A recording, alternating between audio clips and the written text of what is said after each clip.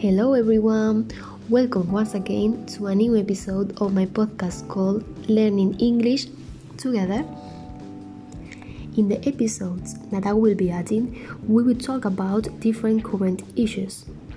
That is to say, we will talk about interesting content to all the citizens of this place called the world.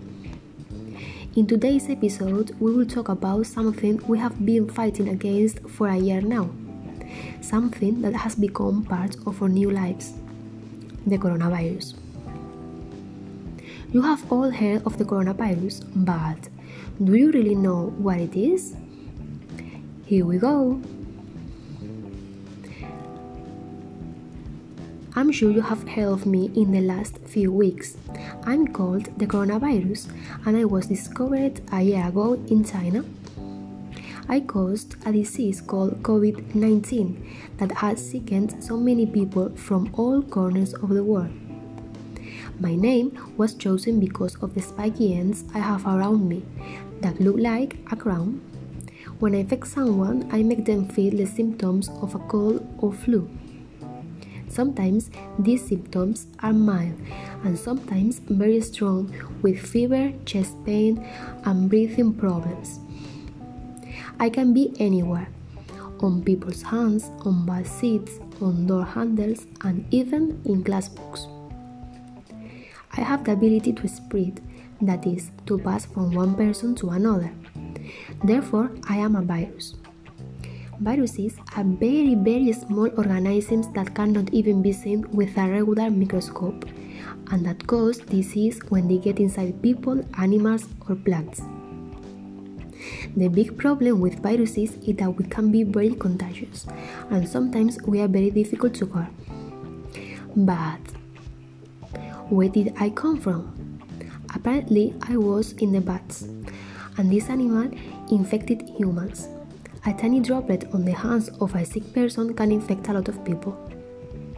As I am an unknown virus, scientists still don't know how to make me disappear. But don't worry, because sooner or later they will certainly find a solution.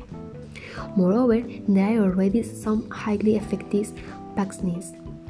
These vaccines will be given first to older people.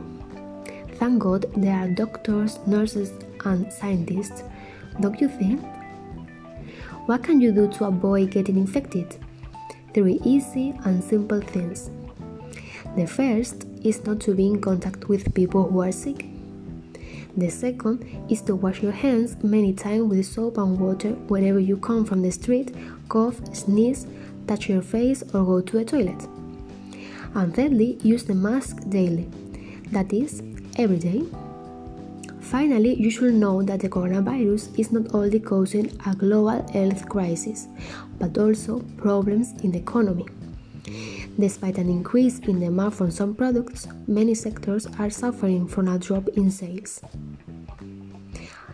A fun fact: did you know that a canine coronavirus existed before the human coronavirus?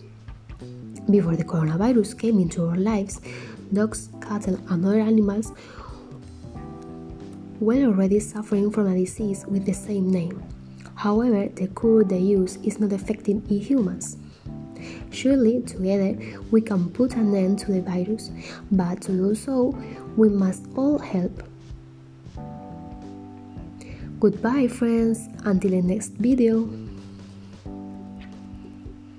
Hola a todos, bienvenidos una vez más a un nuevo capítulo de mi podcast llamado Aprendiendo Inglés Todos Juntos.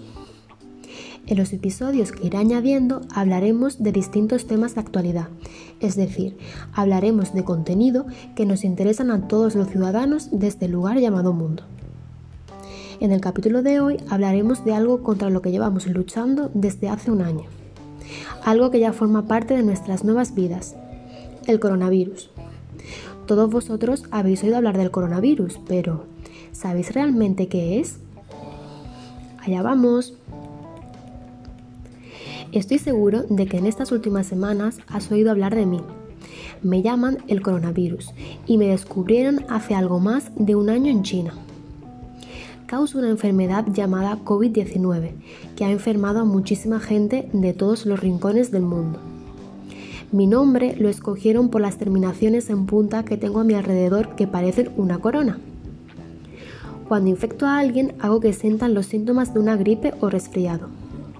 Algunas veces estos síntomas son leves y otras veces muy fuertes, con fiebre, dolor en el pecho y problemas respiratorios. Puedo estar en cualquier sitio, en las manos de las personas, en los asientos de un autobús, en los pomos de las puertas y hasta en los libros de clase. Tengo la capacidad de propagarme, es decir, de pasar de una persona a otra. Por eso soy un virus. Los virus son organismos muy pequeños que no se pueden ver ni siquiera con un microscopio y que causan enfermedades cuando entran dentro de las personas, de los animales o de las plantas. El gran problema de los virus es que podemos ser muy contagiosos y a veces somos muy difíciles de curar. Pero, ¿de dónde vengo? Al parecer, yo me encontraba en los murciélagos y este animal ha contagiado a los seres humanos. Con una gotita minúscula que esté en las manos de un enfermo se pueden contagiar muchísimas personas. Como soy un virus desconocido, los científicos aún no saben cómo hacerme desaparecer. Pero no os preocupéis, porque tarde o temprano seguro que dan con la solución. Además, ya hay algunas vacunas con una alta eficacia. Estas vacunas serán puestas primero en las personas de mayor edad. Menos mal que existen los médicos, los enfermeros y los científicos, ¿no te parece? ¿Qué puedes hacer para evitar contagiarte? 3 fáciles y sencillas cosas.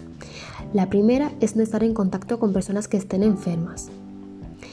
La segunda, lavarse muchas veces las manos con agua y jabón, siempre que vengas de la calle, tosas, estornudes, te toques la cara o vayas al servicio. Y la tercera, hacer uso de la mascarilla diariamente, es decir, todos los días.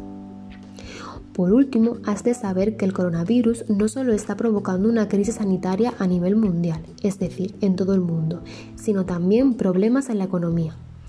A pesar del incremento en la demanda de algunos productos, muchos sectores sufren bajas en sus ventas. ¿Un dato curioso? ¿Sabías que ya existía un coronavirus canino antes del humano? Antes de que el coronavirus llegara a nuestras vidas, los perros, ganado y otros animales ya sufrían una enfermedad que recibía este mismo nombre. No obstante, la cura que estos utilizan no es eficaz en el ser humano. Seguro que juntos podemos acabar con el virus, pero para ello todos debemos ayudar. Adiós amigos, hasta el próximo vídeo.